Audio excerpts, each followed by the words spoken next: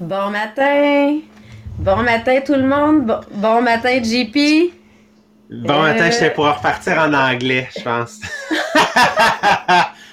Mon le cerveau n'a pas switch entre encore les switché. deux, ouais c'est ça, était pas fait encore. Hey, bon matin tout le monde! Puis là, je souhaite un bon matin à tous les parents que les enfants sont partis à l'école ce matin et à la garderie. Je vois Julie qui est dans la même excitation que moi. J'adore mes enfants, mais il y avait clairement besoin d'aller jouer avec d'autres enfants au lieu d'être toujours avec papa et maman. Donc, je vous souhaite un bon matin à tout ça. Puis, j'avoue que la concentration est pas la même. On parlait de concentration en anglais. La concentration est pas la même en travaillant avec les enfants à la maison ou non. Pour ceux que les enfants sont au secondaire, ça s'en vient demain aussi. Mais c'est surtout que moi, mes enfants étaient excités. Mon gars, il avait tellement hâte d'aller voir ses amis. Là. Il dit, maman, il dit, la seule chose, mon garçon est très câlineux, mais mes enfants en général le sont très câlineux. Il dit, je pourrais pas leur faire de câlin. Fait que, tu sais, en cinquième année, la déception de mon garçon, c'était de se dire, j'ai assez hâte que le COVID finisse pour faire des câlins. Tu sais, c'est... et là, je vois, il y a plein de commentaires. Il y en a qui disent, ah, enfin, enfin. Ils vont être heureux, puis on va passer un beau moment, mais qu'ils reviennent aujourd'hui. Et là, maintenant, on s'en va aujourd'hui dans la peur de la critique, mais on va faire un petit rappel de ce qu'on a vu la semaine dernière, qui était la peur de la pauvreté, qui touche énormément de monde aussi. La peur de la pauvreté qui amène souvent à une insomnie, des malaises. Donc, la peur de la pauvreté, c'est vraiment le sentiment avec le fait d'avoir peur d'en manquer. Et il y a plusieurs symptômes qui viennent avec ça, qui est au niveau du doute, de l'inquiétude, donc manquer d'ambition, avoir peur de faire des actions risquées, exemple de dire je vais venir changer de job, tout simplement par peur d'en manquer, avoir un côté plus négatif, se préparer au pire au lieu de se préparer au mieux. Donc, toujours se préparer au fait d'un coup que je viens manquer d'argent. Et la différence qu'on disait entre être économe et cette insécurité-là, ben, c'est le sentiment de peur qui est relié. Mais ce qu'on a vu, c'est que plus j'ai le sentiment de peur, plus je viens alimenter cette peur-là et plus j'attire à moi la pauvreté.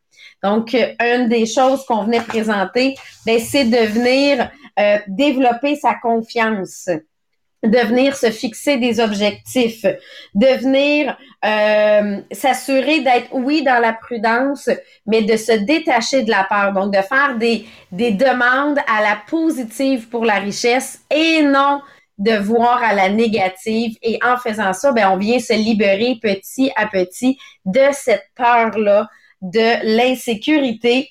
Donc, pour être sûr de ne pas vibrer sur la peur.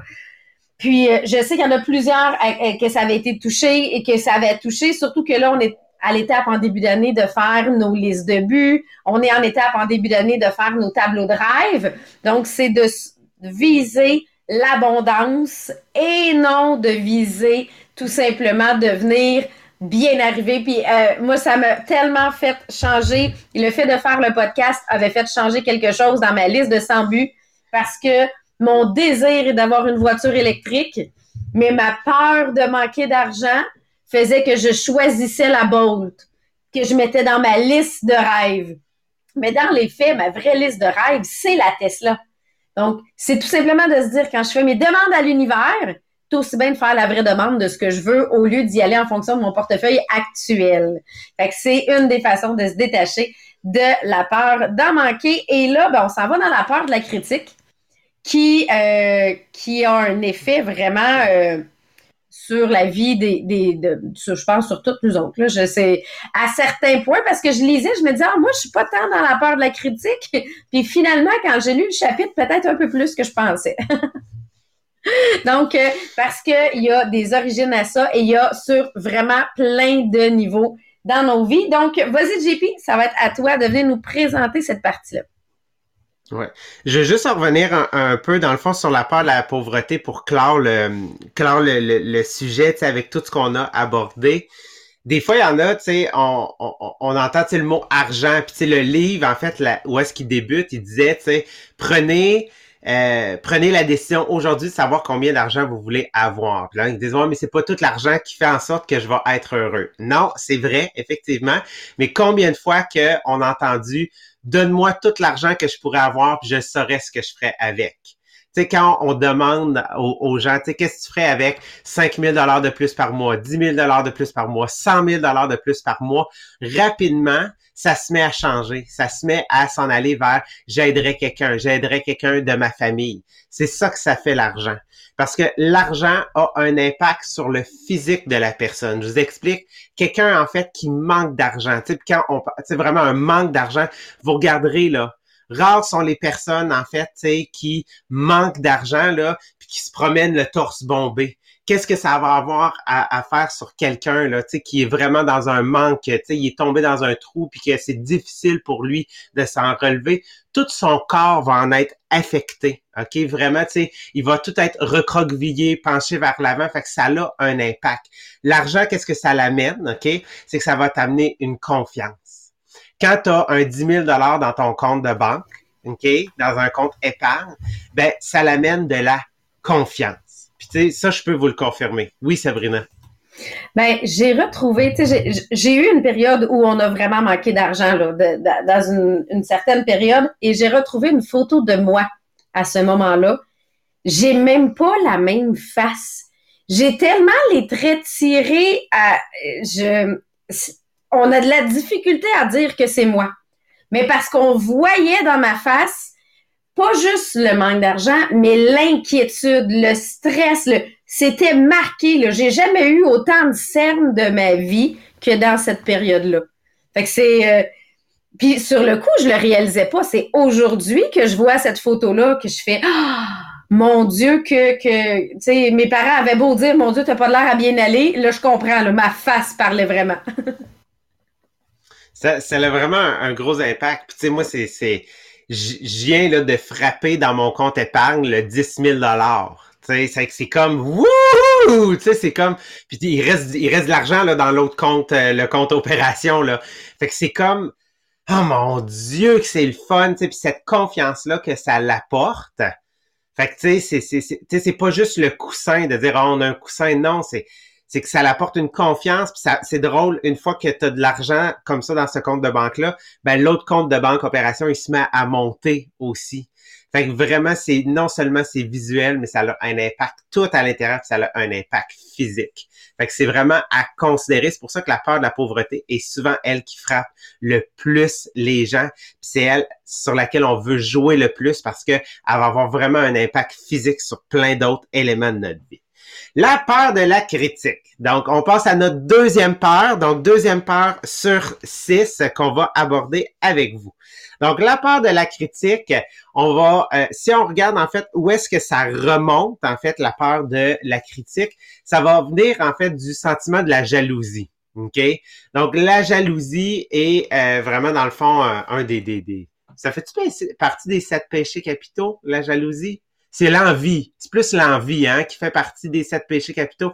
Ça ressemble un petit peu, OK? Dans le sens que quand tu vas tellement envier une personne, souvent, c'est que puis envier, là, je parler de manière malsaine, ça va devenir un élément de critique. C'est souvent de là que la peur de la critique va venir parce que tu l'envies tellement, mais ça en devient de la jalousie que tout ce que tu trouves à faire pour essayer de te remonter, pour pas, en fait, laisser ce sentiment-là t'envahir, même si c'est déjà fait, c'est que tu vas te mettre à critiquer la personne. OK? Donc, on dit souvent, tu sais, quand tu montes l'échelle du succès, c'est là que tu vas être le plus critiqué parce que les gens vont t'envier et non avoir une envie saine, une envie, en fait, d'inspiration. Puis c'est quelque chose aussi qu'on avait couvert. Tu sais, fait que les peurs sont reliées, là. Je veux dire, la peur de la critique peut avoir un lien avec la peur de la pauvreté, comme la peur de la pauvreté peut avoir un lien avec la peur de la critique. Si on regarde comment est-ce qu'aujourd'hui, la peur de la critique est présente. La peur de la critique est présente à tous les jours. Puis je vais vous donner des exemples. L'industrie de la mode. Et on va prendre un des magasins, là, que c'est probablement, je sais plus comment ils appellent ça, là, mais H&M, OK? H&M. c'est probablement un des magasins là qu'à toutes les 2 semaines, là, tu pourrais aller magasiner puis tu trouverais toujours le même morceau que tu as acheté, mais juste travailler un petit peu différent. OK? Le château fonctionnait exactement de la même manière. Tu retournais 6 mois plus tard, puis il y avait la même chemise que tu avais achetée, mais juste avec une petite modification, puis tu disais comme, ah, c'est tellement plus beau cette affaire-là. OK?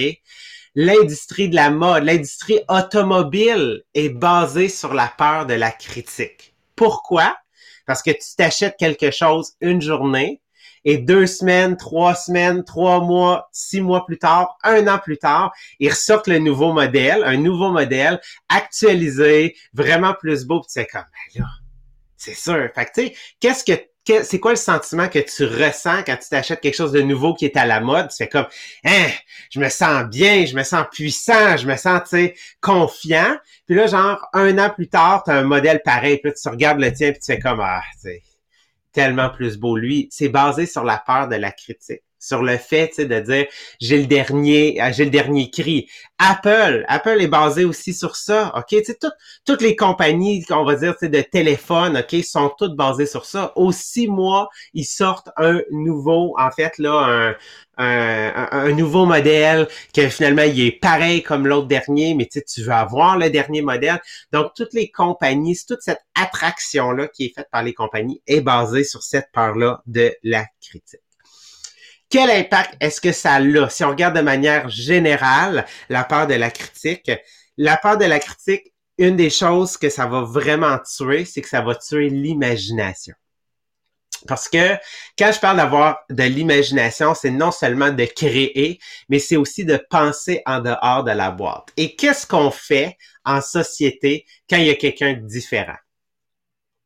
On le critique, on le juge, on l'ostracise, on le met de côté, OK? Puis je veux dire, c'est encore tellement plus présent avec les réseaux sociaux. Les réseaux sociaux, OK, c'est pas de leur faute si c'est devenu comme ça. C'est qui est-ce qui est embarqué dans cette machine-là? C'est l'être humain, OK? C'est toujours l'être humain qui est en cause, OK? Parce que à la base, l'objectif, si on prend des réseaux sociaux, Facebook, qu'est-ce que c'est? C'est de connecter les gens entre eux. Qui a amené la peur de la critique? C'est l'humain. Qui, à la base, OK, avait de la jalousie? C'est l'être humain. Fait que vraiment, c'est que ça va tuer l'imagination. On va vouloir, tu sais, ostraciser quelqu'un, on va vouloir le mettre de côté. Ça va tuer l'initiative, le fait de vouloir créer des nouvelles choses, le fait de vouloir, en fait, essayer des choses différentes. Mais sachez quoi? On va reprendre les mêmes exemples, tu sais, de Apple, Tesla, Amazon. Qu'est-ce qui fait qu'aujourd'hui, ils ont un succès, tu sais, incomparable comme ils vivent en ce moment? C'est qu'ils sont différents. Ils sont différents des autres. Ils ont décidé, OK, de ne pas, en fait, penser à la critique et de créer, en fait, quelque chose d'unique à leur image. Donc, vraiment, tu sais, ça tue l'imagination, ça tue, en fait, les rêves. Puis, un des endroits où est-ce que ça peut être le plus critique, puis je vais demander à Sabrina d'en parler, c'est qu'en tant que parent, vous avez un impact énorme sur le sentiment qu'un enfant peut ressentir face à la peur de la critique, sur les paroles que tu vas dire à tes enfants, sur la manière dont tu vas traiter tes enfants, puis sur vraiment tu sais, le discours, on parlait tout à l'heure en anglais de pensée positive, ça va avoir un impact énorme à ce niveau-là, au niveau des enfants. Ben, c'est que si on regarde la peur de la critique, si j'accorde pas d'importance à la personne qui est en avant de moi, elle peut dire ce qu'elle veut, c'est pas grave. Mais quand j'accorde une importance à la personne qui est en avant de moi, c'est là que ce qu'elle va dire va avoir une importance puis va venir me toucher.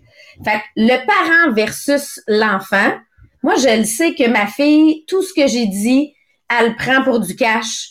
Puis tout ce que j'ai dit, c'est vraiment pour elle ce qui est de plus important présentement dans sa vie. Là. Surtout que là, elle est très, très, très maman là, présentement. Ben, si je la critique, si je viens, tu sais, il y a critiquer, il y a tout simplement dire je vais corriger une mauvaise habitude, c'est une chose, mais critiquer inutilement de à quoi t'as l'air, tu sais, d'y aller de façon blessante, ben ça peut être un des pires impacts que ça peut avoir sur la vie de la personne. Ça peut coûter des années de thérapie, là. Tu sais, de cette peur de la critique-là, parce que c'est tout simplement parce que l'enfant accorde tellement d'importance à ce que le parent va dire que si je dis quelque chose de façon méchante, ben là, c'est là que je vais venir blesser l'enfant. À la place, ce qu'on vient de dire, c'est d'amener tout simplement des suggestions constructives. Quelque chose de, tu sais, une critique constructive, ça va. Mais si j'y vais dans le blessant, ben là, ce que ça va faire, c'est que ça amène un complexe d'infériorité. Puis là, quand l'enfant grandit, le parent prend de moins en moins d'importance dans sa vie. Là, il arrive ado, c'est plus le parent qui a de l'importance dans sa vie, c'est les amis. Donc là, souvent à l'adolescence, ça va être la peur de la critique des amis. Donc, je veux être pareil comme eux autres. Ma gang a la paire de souliers Nike, je veux la paire de souliers Nike parce que qu'est-ce qu'ils vont dire si je l'ai pas? Hein, ce besoin-là de faire partie de la gang. Puis là, quand on vieillit, qui devient la personne parfois qui est l'autorité à qui on veut tout simplement plaire? Souvent, c'est le patron. Donc, la peur de critique du patron va faire que je vais pas dire non, va faire que je vais pas dire mon opinion. Donc, ça, c'est toutes des choses que, ben, faut tout simplement voir, c'est quelle est l'importance que j'accorde à la personne qui est en avant. Et est-ce que je m'accorde à moi de l'importance? Parce que enfant, ça se fait tout de façon inconsciente, là. Rendu adulte, ben là, c'est là que plus la confiance embarque, plus tu oses en disant, ben, ils diront bien ce qu'ils voudront. Moi, je fais comme j'ai envie.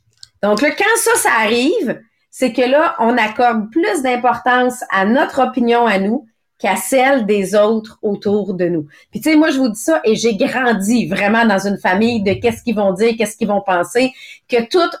Juste pour vous donner une idée, mon premier mois scolaire, dans mes premières années d'école, je ne portais jamais le même morceau de linge en un mois. Fallait que j'ai une garde-robe complète pour un mois parce que qu'est-ce que les gens vont dire si tu portes les mêmes vêtements? Donc, moi, ça, c'est le monde dans lequel j'ai grandi. Et quand j'ai commencé à sortir avec mon chum, puis que là, on faisait le lavage, puis je disais, OK, je peux pas mettre ce chandail-là jeudi parce que je l'ai porté la semaine passée. Puis là, il disait, mais t'es folle. Mais c'était tout simplement parce que j'accordais une importance, puis personne autour remarquait si j'avais porté 2 fois le même chandail dans le même mois, là, vous comprenez? Mais c'est quelque chose qui avait été développé. Le jour où on réalise, ben là, on peut le défaire, mais c'est quelle est l'importance que vous accordez aux autres, mais c'est surtout comme parents, soyez conscients que votre enfant, il peut pas faire ce discernement-là. Donc, tout ce que tu vas lui dire, même si c'est méchant, même si tu lui dis que il réussira pas, il va tout simplement y croire. Donc, c'est des fois à faire vraiment attention parce que ça peut amener du stress au niveau de la réussite, ça peut amener du stress au niveau physique. Moi, je m'étais fait dire que j'étais trop grosse pour faire du patin en couple. J'avais à ce moment-là 12 ans, puis je pesais pas 100 livres. Puis on nous avait dit que j'étais trop grosse pour être capable de faire du patin en couple. Fait qu'est-ce que ça a fait dans ma tête? Ben, il fallait que je sois moins grosse pour être capable de... Mais tout ça lié à la critique. Donc, c'est toutes des choses là que finalement on réalise de façon inconsciente que les paroles peuvent rester dans la tête beaucoup plus longtemps qu'on le pense, surtout chez les enfants et les adolescents. Merci Sabrina parce que c'est ça, tu sais, je veux dire, tu t'aides un enfant à grandir. Fait que tu sais, même chose, on plante une graine, ben on va récolter plus tard. Tu sais, puis j'ai vu hier passer, elle dit, t'as le choix de décider c'est quoi la graine que tu vas planter, mais t'auras jamais le choix sur ce que tu vas récolter. Parce que tu vas récolter ce que tu as planté. Fait que vraiment, tu sais, c'est hyper important pour bâtir, tu sais, la confiance, bâtir vraiment là l'intérieur des enfants. Fait que vraiment, puis moi, c'est quelque chose que j'ai bien.